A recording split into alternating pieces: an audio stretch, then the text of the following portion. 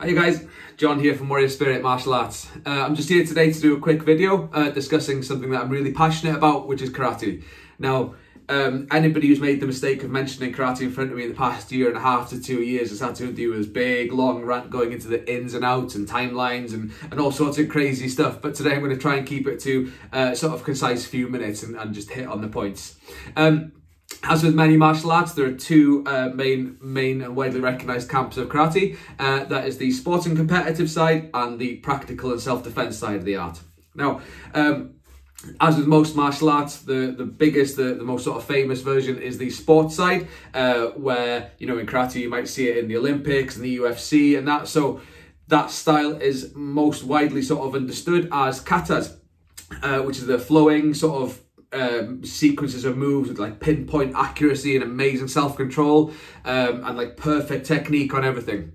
The other side of the sports thing is the two competitors standing at like 10 feet apart, waiting for the referee to say go, and they go in and try and catch the opponent with a strike on the helmet or the body. There are some sort of more intense versions such as Kyokushin karate where they just beat the crap out of each other. That's a little bit more brutal, but most widely recognized I think is the point sparring style.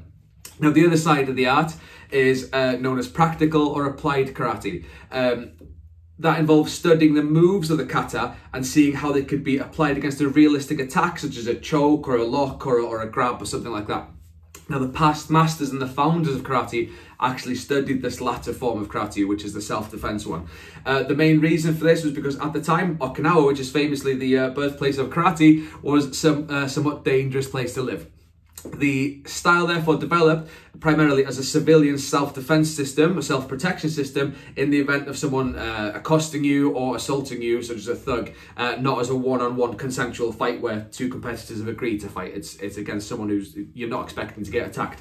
In 1908, Anko Itosu, creator of probably the most widely practiced kata series in the world, known as the Pinans, he wrote, "Karate is not merely practiced for your own benefit. It can be used to protect one's family or master. It is not intended to be used against a single assailant, but instead as a way of avoiding injury by using the hands and feet should one by any chance be confronted by a villain or ruffian." So I think that says it quite clearly enough that it's not meant to be in a, okay, let's go, we are fighting, but in case you do get sort of grabbed or attacked when you're not expecting it. The kata are records of techniques used in karate, and a lot of the meaning has been lost over the time. So in order to popularise the spread of the art, the masters introduced it to the school system on the actual mainland of Japan, which led to the art being somewhat declawed because the potentially devastating techniques that were exhibited in the kata could not be safely taught. When viewed at a distance, that is in a one-on-one consensual fight where you and I agree to fight, a lot of the moves that are seen as blocks, because we're here, you're throwing a punch, I could block it from here, right?